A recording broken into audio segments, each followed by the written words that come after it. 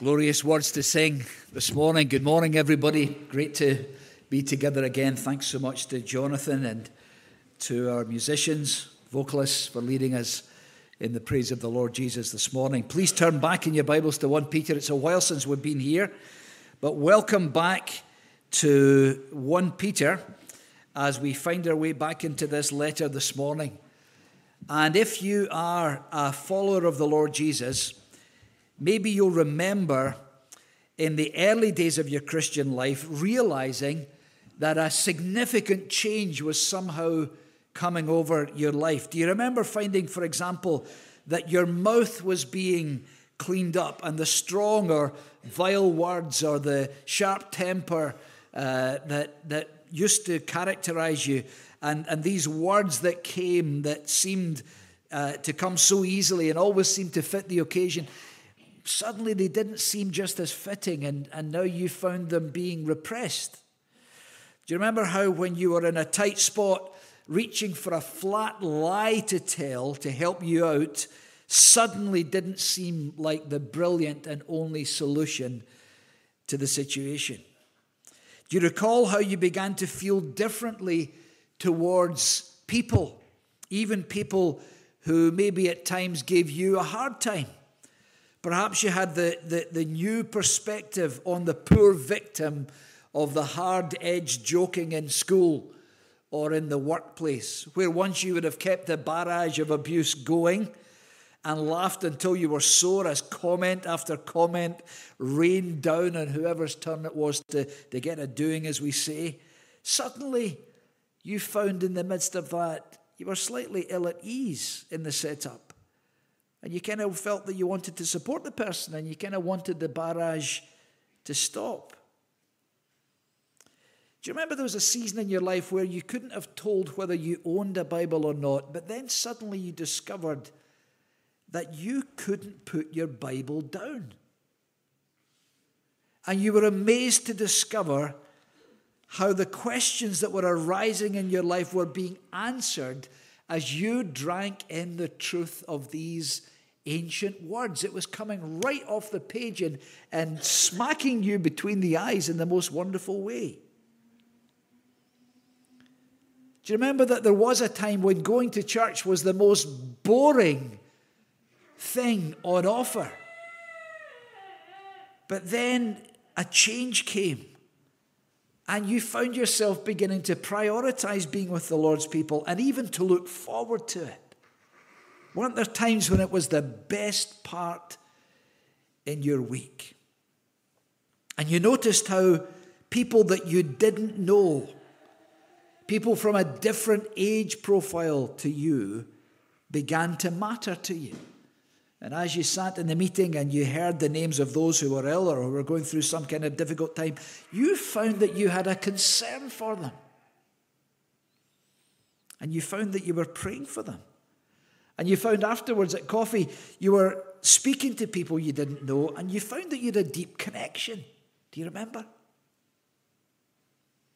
I wanted to mention some of these things this morning because these were the kind of things that Peter's readers were experiencing. And he wrote to them because he wanted them to know about the changes that had come into their lives. And we get the sense as we read this little letter that it was still relatively early days for these disciples. For example, in our section this morning, if you look at right at the beginning of chapter 2, verse 2, he says, like newborn infants long for the pure spiritual milk, that by it you may grow up in your salvation, if indeed you've tasted that the Lord is good. So he's talking about those who were still relatively early on. It was the beginning of this new life for them in Christ. And the thing is about all these examples I've tried to call to mind this week and remind us of this morning, the thing about them is, as we look back on that in our own experience, if we are followers of the Lord Jesus this morning, you and I know that it wasn't us who made the initial effort to clean up our chat or to be more honest or less given to fits of temper or to care for people or to read our Bibles or to meet with the Lord's people. We did these things They were happening in our lives. We were definitely engaging with them, but there was a power at work that enabled us to change and enabled us to be different. We were being changed, but not by New Year resolutions, but not by our own conventions, not by changes that we were trying to make ourselves. We were seeing the world in a totally new way. We were seeing the Lord in a completely new way. We were seeing his people in a new way. We were seeing his word in a new way. New appetites had come. Old appetites were fading. And as we grew in these early days, we became aware that it was the Lord making these changes in us by the power of his Holy Spirit. And we began to love his work. As chapter 2, verse 3 says, we tasted that the Lord is good. All these years we thought he was boring and to be avoided, but now suddenly we tasted the Lord is good. It wasn't that we sensed that we were good, but that he was intrinsically and unerringly good, and we wanted more of him, more of the changes that his goodness was bringing to our lives. So we began to love what he loves and to hate what he hates. That's the experience of many who've come to know the Lord. It's the experience of those for whom Peter wrote his letter. Now, those who are not yet followers of the Lord Jesus, we're so thrilled that you might be here this morning in that category or watching online and you don't yet count yourself a follower of the Lord Jesus. I want you to hear this as well, because I don't want anyone to misunderstand the new birth. I don't want you to look at the lives of Christians you know and think that you could never be a Christian because you don't have the inclinations they've got and you don't have the power that they've got to live a life that takes Jesus seriously. You just look at that and you think, I could never be like that. Listen, none of us had that power. None of us does have that power naturally by ourselves. He gives the power. He changes lives. You should know that. We want you to know that. And the Word of God makes this so plain to us. We saw as we began this series last autumn, and we've been going through it at such a phenomenal rate. We're not even out of chapter 1, but we saw, and it's interesting, there was 2 bottles of water here this morning, and I thought someone's really expecting me to preach for a long while. Not just a glass, but 2 bottles, and I'm glad Jonathan's taken one of them. But we saw as we looked at this last year that just as with our just as with our physical birth, whether it was in Beckford Lodge or Belser Maternity or the Smiley Hospital in Lanark or in more recent times in Wishaw General or wherever you were born in the house or somewhere else in the UK or somewhere else in the world, wherever you were born, just as with our physical birth, so with our spiritual birth, it wasn't something that we organized ourselves. And we saw, if you glance back to chapter 1, verse 3, have a wee look at it with me, just to be reminded of this morning. We saw how Peter just bursts out in praise. Blessed be the God and Father of our Lord Jesus Christ. According to his great mercy, he has caused us to be born again to a living hope. We didn't cause ourselves to be born, and we didn't cause ourselves to be born again. He has caused that to happen, to be born into this living hope through the resurrection of Jesus Christ from the dead. So it's a wonderful thing to realize. But what Peter wants, as we've seen from what we've looked at in the first chapter already, is for his readers to grow up into salvation, as he puts it in this passage we're looking at this morning. And to grow up into salvation is to live the life of those who've been saved and changed, and to embrace that life for ourselves. Because we've also seen that part of the change that the Lord works in us is that we grow up so that we don't just remain as infants. We don't just remain as newborns.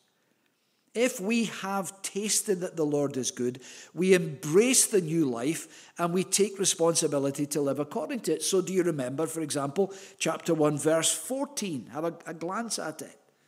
As obedient children, do not be conformed to the passions of your former ignorance. Don't let your old life, don't let your old ways of thinking mold you into its shape.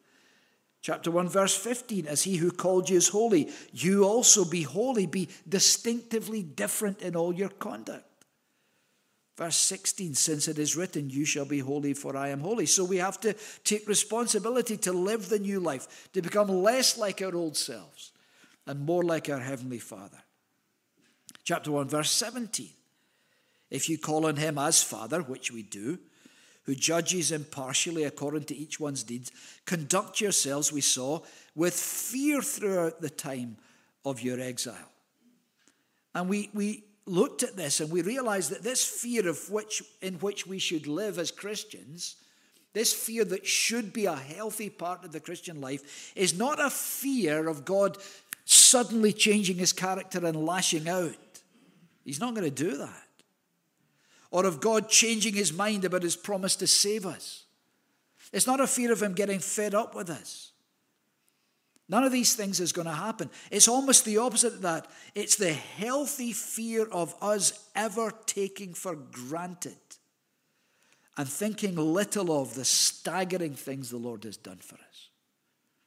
That's the fear in which we're meant to live. It's a fear that trusts him and does not trust ourselves. So in summary then, so far in our studies in 1 Peter, we've seen this balance between God's sovereign activity in our lives, causing us to be born again, and the other side of the balance is our ongoing responsibility to grow in faith and to live accordingly. And today, as we continue in chapter 1 and into chapter 2, we find both these aspects of God's sovereignty and our responsibility in this section. And I'm going to structure our approach to this section under two questions which arise from direct commands. The direct commands are chapter 1, verse 22, love one another earnestly from a pure heart. And that is clarified and supported by the detail of chapter 2, verse 1. And then the second command is chapter 2, verse 2, long for the pure spiritual milk. And that's a dream for any preacher. That gives me 2 L's. So I didn't have to look far for my headings this week. So the questions are this morning, what about this love? And what about this longing? That's what we're going to ask and answer as we look at this passage today. What about this love? And what about this longing? So first of all, what about this love? Well, Peter's command comes, as we've seen there, at the end of verse 22 of chapter 1. But the reason I began by asking you to recall the earliest experiences of your Christian life, if you're a follower of the Lord Jesus, was really twofold. Partly to reacquaint us with what we've seen so far in this letter, and also to help us understand what Peter is referring to in this 22nd verse of the first chapter. Let's look at it in its context. Chapter 1, verse 22. Having purified your souls by your obedience to the truth for a sincere brotherly love, love one another earnestly from a pure heart. Now, when Peter speaks of their obedience to the truth, he's talking about this positive response to the gospel of the Lord Jesus that was preached to them. They'd heard the gospel, they'd heard it as good news, they'd heard that truth, and they acted positively upon it. That's what he means by obedience to the truth. It's obedience to the Lord. And we saw that very definition back in chapter 1, verse 2. Do you remember right at the beginning when he's writing, when he's telling us who he's writing to these elect exiles, who are, chapter 1, verse 2, according to the foreknowledge of God the Father, in the sanctification of the Spirit, for obedience to Jesus Christ. So obedience to the truth is obedience to Jesus Christ, and the way we know what that looks like is by hearing the gospel of truth. He is the truth. This is their positive response to Christ. They came to believe what he said about themselves, that they were sinners under condemnation. They came to believe what he said about him as their only Savior, who'd given his life. They'd been ransomed not by perishable things like silver and gold, but with the precious blood of Christ. And they acted upon that good news. That is obedience to the truth. It's important, isn't it, Just to be reminded of that this morning at the beginning of a new year, and as we head back into this letter, it's important to be reminded from this little phrase in verse 22 that Christian discipleship is not just about believing, it's about obeying. It's not just about what goes on in our brains, it's about what goes on in our lives. It's about obeying the Lord and his word. And I wonder if you find the posture of your heart like that, ready to hear, willing to change in obedience to the Lord. As I've been looking ahead in 1 Peter and getting ready for what's coming, I expect that we will find our willingness to obey him and his word tested in the coming weeks. There are some things that Peter is going to say because he writes with the authority of the Lord Jesus Christ. There are some things that he's going to say that they're going to noise us up a little bit. We're going to find it's not how we think. We're going to see that it calls for a kind of life that's not how we would want to really live. There's going to be some stuff that's going to be a bit uncomfortable. And the question is, are we going to have that posture of heart that is ready to be obedient? But that positive response by Peter's readers to the gospel changed them internally, verse 22, as it purified their souls. And it changed them externally as they suddenly found they had this kind of familial love, this brotherly love, this family love for each other. That's the first half of verse 22. Having purified your souls by your obedience to the truth for a sincere brotherly love. And I imagine them gathering the first time to read Peter's letter. When I was through in my study this last week, working on this and thinking about you and picturing where you would be when you sat here on Sunday morning and heard the word and praying for you. I was picturing what it was like when this letter first arrived and when the little churches who'd been scattered all over what we used to call Asia Minor got together maybe in little clusters and one of the elders would read Peter's letter. And what was that like when they came to verse 22? Maybe not realizing all the changes that had been in work in them. Maybe not realizing that the gospel of the Lord Jesus had had the power to purify their souls, conscious of, as they still were, of their sin, that they'd been declared righteous. Amazing. And that this obedience to the word could keep them pure as they went forward. And then they read of their personal individual obedience to the truth also brought about this sincere brotherly love. And I wonder when Peter wrote that and when they read that third line of verse 22, it maybe had never occurred to them before. Maybe they didn't realize that they were experiencing this. And so picture the old elder in the little group reading this out, having purified your souls by your obedience to the truth for a sincere brotherly love. And he stops and he looks up and he looks round the little group, the little fellowship of young believers. And they ask each other, well, is what Peter's writing true of us? Have we got that kind of family love for each other? And then a few heads would begin to nod. And a few voices would confirm. And they would realize, yeah, it is true. It's not that we started a campaign. It's not that someone said we ought to have this kind of family love for each other. No, actually, it's true. It is part and parcel of what it means to be a believer. It is part and parcel of what it means to be part of the family of God. The Lord was at work among them. He'd given them a supernatural love for each other. And that's a key moment in this letter. We've come through the narrow neck of the bottle, and now the letter of 1 Peter is beginning to broaden out a little bit, if you want to put it that way. He began by writing about, in the neck of the bottle, personal faith in the Lord. That's what the first 21 verses have been all about. But now from verse 22 on, he begins writing about corporate fellowship in the church. He moves beyond the individual experience to the whole church family experience. And we're going to be thinking about this for the next few weeks. And as Jonathan was talking to the boys and girls this morning about 1 Kings and about the idea of their temple and there not being a temple anymore, we're going to see what Peter has to say about that, God willing, next Sunday. And it's such a key thing for us to follow this pattern in our Christian lives, for us not only to think about ourselves individually as Christians, but to think about us corporately as Christians. So then Peter says, having purified your souls by your obedience to the truth for a sincere brotherly love, love one another earnestly from a pure heart. I've been driving the staff team and my family and anyone else who will listen to me mad for the last 10 days trying to figure out verse 22. I found it very, very hard to trace what was going on there. How could they have a sincere brotherly love and then be asked to love one another earnestly from a pure heart? How could that be?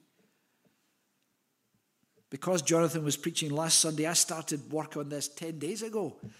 And I was still at it till 7 o'clock last night. So it's taken me a while to crack this and to understand it. But I think I see the pattern now. In the first part of verse 22, Peter's saying, you've been made new. God has worked his love into your lives. You've obeyed the truth. You've responded positively to the gospel. Your souls are purified, and you've got this brotherly love going on among yourselves. Oh, yeah, we have. Now says Peter, own it. God's done the work. Now own it. He's given you this love. Now you act on it. Love one another earnestly from a pure heart. That means love one another consciously. Love one another intentionally. Love one another consistently, not just one or two people that you naturally hit it off with. Love one another practically. Love one another deeply. Love one another strongly. God has done the work in your life. You've obeyed the truth. Your soul is purified. This sincere brotherly love is at work. Now, love one another earnestly from a pure heart.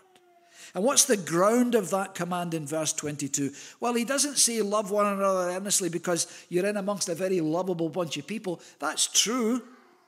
I find you a very lovable bunch of people, but that's not the ground that Peter gives for that. No, the ground is, look at it, verse 22 and into 23. Love one another earnestly from a pure heart, since you've been born again, not of perishable seed, but of imperishable. That's the ground of the command, that we would love one another. We've got new life in us. The love for one another was possible only because we'd been born again. And our new life had spiritual origins. Peter describes it as imperishable seed. And how was that seed implanted in them to bring forth this new life? Can you believe it? It was, verse 23, through the living and abiding word of God. And how does anyone possibly hear God speaking today or then? How does anyone hear the living and enduring word of God, the living and lasting word of God? How does God speak to people? Can you believe it? Verse 25, this word is the good news that was preached to you. That's an incredible thing. That God takes not only the inscripturated word that he has given us, but he takes by the power of his Holy Spirit the efforts of a man to come and to wait under the authority of the word of God, and then to bring forth what is actually here so that the people of God can see it. God uses that for people to hear his voice. So my expectation is that as this good news is preached to you even today, as Jonathan preached it to the boys and girls, we have a Savior who followed God wholly with his whole heart and did everything right. Put your trust in him. As this good news is preached here today, our expectation is that you will hear the living and enduring word of God. As this new year begins and we turn back to 1 Peter, our expectation is the reason we do this is not just for good form. It's not for reputation. It's not because it's a bit harder than other kinds of preaching and we like to make things hard for ourselves. Phooey to all of that. Our expectation is that we open the word of God and we get together under the sound of it and we all place ourselves under its authority. And our expectation is that we will hear the living and enduring word of God, as his word is implanted as imperishable seed that changes lives forever. That's what happened to Peter's first readers. They'd obeyed the truth. They'd known the purification process in their lives. They found that they had a sincere brotherly love for each other. And now Peter tells them and us, own it. Act on it. Love one another earnestly from a pure heart. And he helps us understand the pure heart aspect of it in the beginning of chapter 2. Of course, the chapter and verse divisions are not original. We know that, so that's how we've got to sometimes ignore them. They're a very helpful reference so that you can find the sentences I'm looking at and you can see them in your own Bible. I'm experimenting today without PowerPoint, incidentally. If you have any strong views about that, do tell me if you think it's more helpful or less helpful. Do feedback on that. But we'd love just to have the Bible open in front of us to see this. But how are we to do this from a pure heart? How are we to love one another earnestly? What does that look like? Well, after speaking about the power of the word, he goes in chapter 2, verse 1, and he says, put away or get rid of all malice and all deceit and all hypocrisy and envy and all slander. He's an absolute realist, isn't he? You can't say that Peter lives in cloud cuckoo land. He knows that these attitudes, malice and deceit and hypocrisy and envy and slander, thrive so naturally in the human heart that we scarcely even notice them. These things feel so normal. These things are how you get by in the world. These things are how you look after number one. And brothers and sisters, unless we obey the truth, these relationship destroyers in chapter 2, verse 1, these fellowship destroyers will grow and multiply among us as we are full of malice and deceit and hypocrisy and envy and slander. The picture I had in my mind as I thought about this was there used to be an old advertisement for Domestos. And part of the cutaway, other detergents are available, but there was a cutaway and it sort of showed loads of germs spreading, growing, multiplying. And then somebody got the Domestos. Sorry if you had hearing aids on when I did that. Blow your head off. But the sound of the third of the bottle going down kills all known germs dead. That used to be the old advertisement. And I look at the germs that are naturally multiplying among us: malice, deceit, hypocrisy, envy, slander. Naturally, every time we get together, these things are just growing, unless we get rid of them, unless we obey the truth. Otherwise, we will take it upon ourselves to sort someone out, to put them in their place, to create a false impression, to be slightly economical with the truth when we're explaining why we said and such a thing, to pretend we really care when we don't give a fig for the person. That's hypocrisy. To be consumed with envy, or to have a lovely conversation with somebody and then get in the car, and as we drive away waving at them, we're telling the people in the car what we really think about them and tearing them to shreds. That's slander. And Peter knows that his readers are under pressure. And he knows that as they live in this pressured environment, as elect exiles, as scattered and scorned, remember the pairing we talked about last year, he knows that these are the very circumstances where these relational tensions arise so easily. But the Lord is already at work among them, and he's already at work, brothers and sisters, among us. And so as we grow to maturity, we're to know that there is such a thing as earnest love for one another. And we're to put away the weapons of malice, deceit, hypocrisy, envy, and slander. And don't put them in the sock drawer where you can easily find them. Put them in the skip. Get rid of them.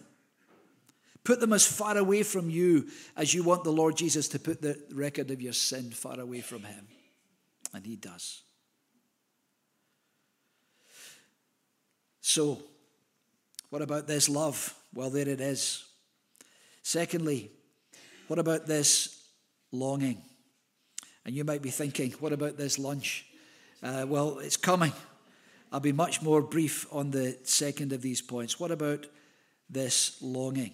Let's stay with chapter 2, verse 1, which is the practical outworking of chapter 1, verse 22. This is how we gain a sincere brotherly love. This is how we have an earnest love from a pure heart. Put away all malice, all deceit, all hypocrisy, envy, slander. And then verse 2, like newborn infants, long for the pure spiritual milk, that by it you may grow up in salvation, if indeed you've tasted that the Lord is good. Now we'll see in a moment that the pure spiritual milk that he's talking about, and the picture's pretty obvious, it's like a baby craving milk, craving sustenance, and we're to crave sustenance, we're to long for it, and the thing we're to long for is this Word of God. And by it we taste the goodness of God, which transforms our lives. And so in the way that babies loudly long for the sustenance of milk, Peter says we're to long for the pure spiritual milk to grow up in our salvation. But just think for a moment how remarkable this second verse of chapter 2 is. Because if the milk is the Word of God, we're not just commanded here to read our Bibles.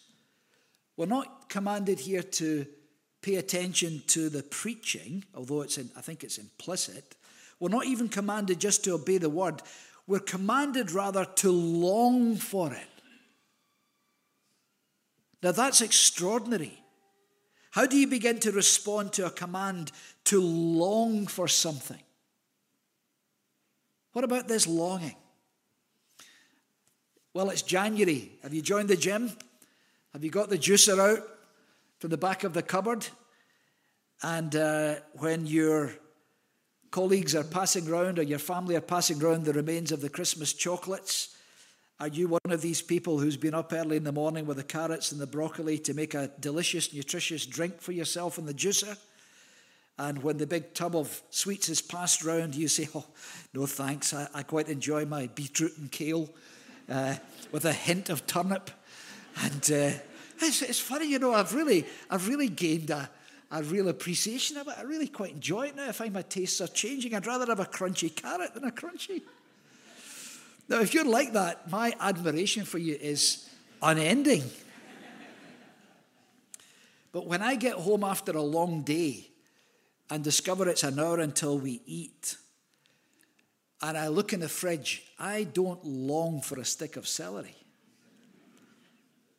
I long for a roll and sausage and maybe some Stornoway black pudding. Now, I might eat the celery, but how do I change my longing? When I'm driving home on the dark nights and I'm already hungry, how do I change my longing? You see the point? When he says, long for the pure milk of the Word.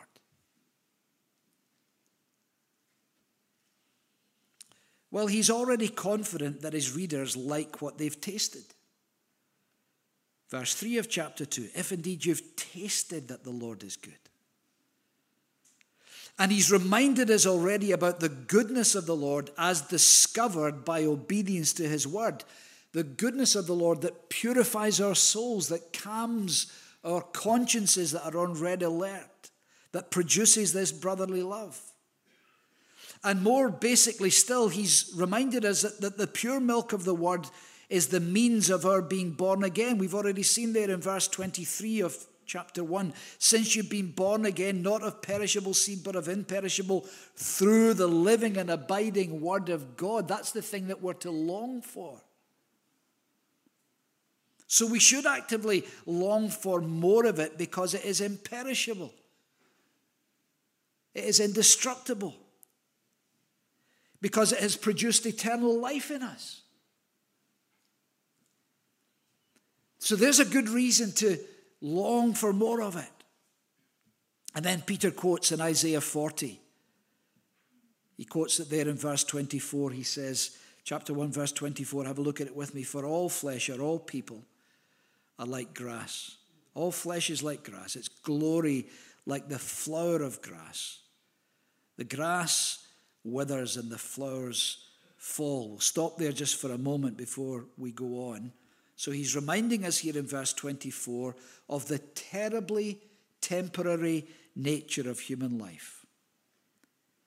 He's reminding us that we were born of perishable seed, and therefore we are all perishable. The old hymn said, "Frail as summer's flower we flourish. Blows the wind, and it is gone." The trouble is that we never realize our frailty until it's too late, because we do flourish. All flesh is like grass, and it has a glory. And the flower that grows in the meadow on the summer's day is magnificent to look at. But it's not there 3 months later. And there is a flourishing in human life. There is a glory about being made in the image of God, even if you completely ignore him. But that's why you do ignore him. That's why people do have nothing to do with him and his word and won't hear the good news of his gospel, because they're flourishing and they think they can do that forever without him. But it's such a short phase. All flesh is like grass. Its glory is like the flower of grass. The grass withers and the flowers fall. But, verse 25, the word of the Lord remains forever. And this word is the good news that was preached to you. And so if you long to remain forever, and not in this fallen world, but if you long to remain forever and exist forever and live forever in indescribable paradise with every longing sorted and satisfied, then come to terms with what Peter is telling us about the word of the Lord that remains forever, and of the fact that it is good news. And as you see its awesome impact in lives, long for more of it yourself. If you've tasted that the Lord is good, and that longing for the pure milk of the word will enable us to grow up in our salvation, and will enable us, chapter 1, verse 22, to love one another earnestly from a pure heart. That's where the power to do that comes from. So there are two directions in which we should grow according to this passage. What about this love? What about this longing? Well, we should grow close in earnest love. As a church family, we should grow close. But we should also grow up in word-driven spiritual maturity. I've said before that sometimes churches like ours that make a priority not only of singing the Lord's praise and speaking to the boys and girls and having all the lovely aspects of the early part of our meeting this morning, and it's such a blessing to be part of that. We make a priority not only of that, we make a priority of hearing from the word of God in the morning and in the evening, from a variety of people who preach here on the preaching team among the elders and others. And it's a great thing that we have that gift to use.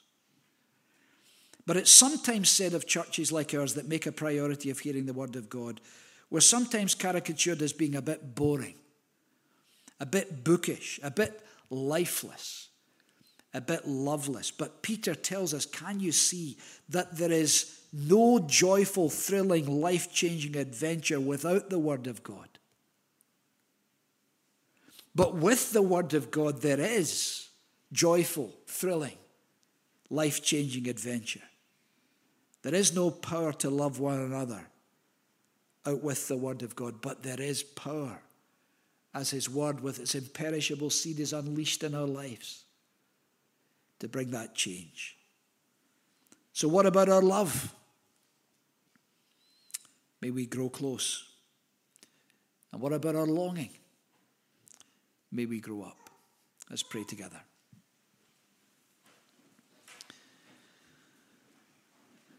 All flesh is like grass, its glory like the flower of grass. The grass withers and the flowers fall, but the word of the Lord remains forever. And we bow before you this morning, our gracious Heavenly Father, as a testimony to this truth. We believe that even this morning, through these frail efforts, your voice has been heard. We've seen truth. We've heard truth. You've spoken.